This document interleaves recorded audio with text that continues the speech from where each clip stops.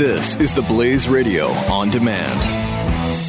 The experts at Web.com want to build your business a successful website for free, just like we did for these current Web.com customers. We've used and looked at other website designers, but there's nobody better than Web.com. Web.com can build your website in as little as 7 days free. Plus, we'll promote it on all the major search engines like Google, Yahoo, and Bing. If after 30 days you're happy, we'll continue to provide promotion, hosting, support, and maintenance, all for one low monthly fee. If not, cancel and pay nothing. If you're in business today and you don't have a web presence, you won't be taken seriously. Call right now and you'll also get a free .com or .net domain name for your new website powered by VeriSign, the world's leading domain name provider.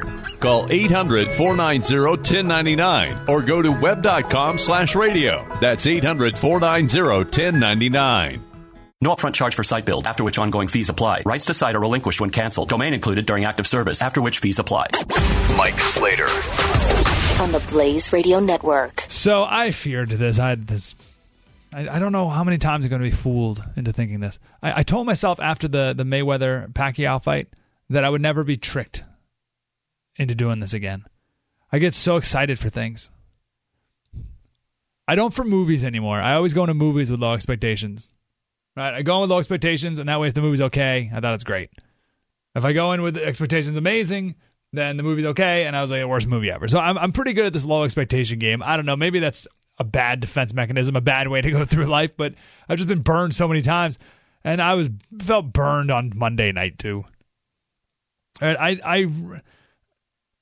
so remember the Mayweather-Pacquiao fight? You know what I'm talking about? Like, oh, it's going to be the greatest fight in the history of the world! That was the most boring thing ever.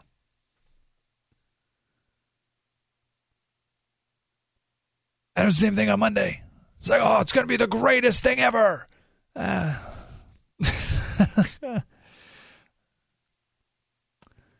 think your perception of what happened at the first debate, you know, who won or whatever, is really entirely dependent on how you came into the debate.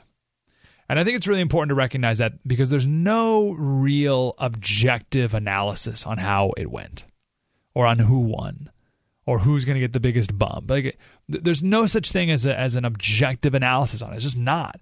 It's all, and it's impossible. It's all based on what you were thinking and wanting and expecting going in.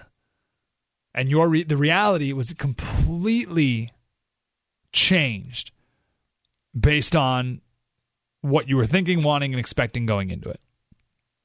Now, I went into it wanting Donald Trump, I said this the other day, wanting him to crush her. But that's not quite. I wanted him to expose everything. I wanted him to put her on trial for 90 minutes. Now, not in a rude way, right? I didn't want him to come out and be like, you are an evil hag. Like, I didn't want anything rude. But, you know, like a little bit of, hey, those 30,000 emails that you've intentionally hid from the American people, are we ever going to see those again? We're going to see those, oh, no, okay, so you say that I should release my tax returns. All right, well, there's no law that says I need to do that, but you did break the law many times, and you put the American people at risk with having your emails on a private server. So how about we chat a little bit about that, Hillary? I wanted 90 minutes of that. I didn't want him being a jerk, but by being tough and honest, and when that debate was over, I was just... the whole time I was waiting. I was like, when is this going to happen? When is he going to do it? I was just disappointed at missed opportunities. So we actually, my local station here, we had a debate watching party. There were about 60 listeners. Almost all of them were Trump supporters, a couple undecided. And I think that was the universal opinion. Now, some people are more optimistic about it, and that's fine. And there were some good things about it. Like, I think Trump really spoke to people in the Rust Belt. He mentioned Michigan a few times. That's smart. Michael Moore sent out a tweet in the middle saying, to everyone who lives in the blue bubble, you have no idea how well this is playing in the living rooms and kitchenettes of people in middle America. He said it's playing extremely well, especially the first half an hour, which is what most people are watching before they tune away or fall asleep. So that was good. I do also agree with the idea that he's saving it for the third debate. Conventional wisdom says the first debate is most important. But just tell that to President Al Gore and President John Kerry and President John McCain and President Mitt Romney, who all won their first debates. Right? Those guys aren't presidents. But think about that. Romney, Al Gore, and McCain all won the first debates. But lost the third. So I think Trump's maybe holding it for the third. So I get all that. I totally get all that, but still missed opportunities.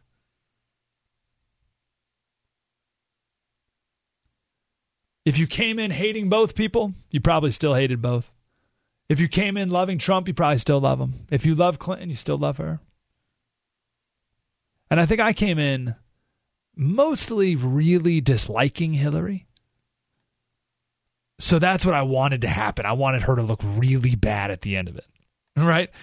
Do you see the difference there? There's a difference between loving Trump and hating Hillary. Right? And I was going into it like really, really disliking Hillary, and I just wanted her to be exposed. And that didn't happen. Now, I want to talk about one poll. This is the first scientific poll that was released after what happened. By the way, don't pay attention to any of the online polls. The flash polls, those are all stupid. Especially the one on Drudge Report. It's insane. Drudge Report, 30 minutes into the debate, put up the question, who won the debate?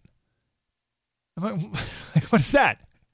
And I clicked see results, and 97% of people said Trump. It's like, well, guys, it's not even half over. So this is an actual poll. A couple questions here. Who did the best job at the debate? 48% Hillary, 43% Trump. Hillary wins. Who did better than expected? Oh, most people said Clinton. Who is better on the issues? Most people said Clinton. Now, that looks bad for Trump, you would think. But that's not why people vote. People don't vote on who did best in the debate. People don't vote on who did better than expected. People don't vote on who knows the issues better. They just don't. Same poll. Questions. Who is more honest? 49% Trump. 42% Clinton.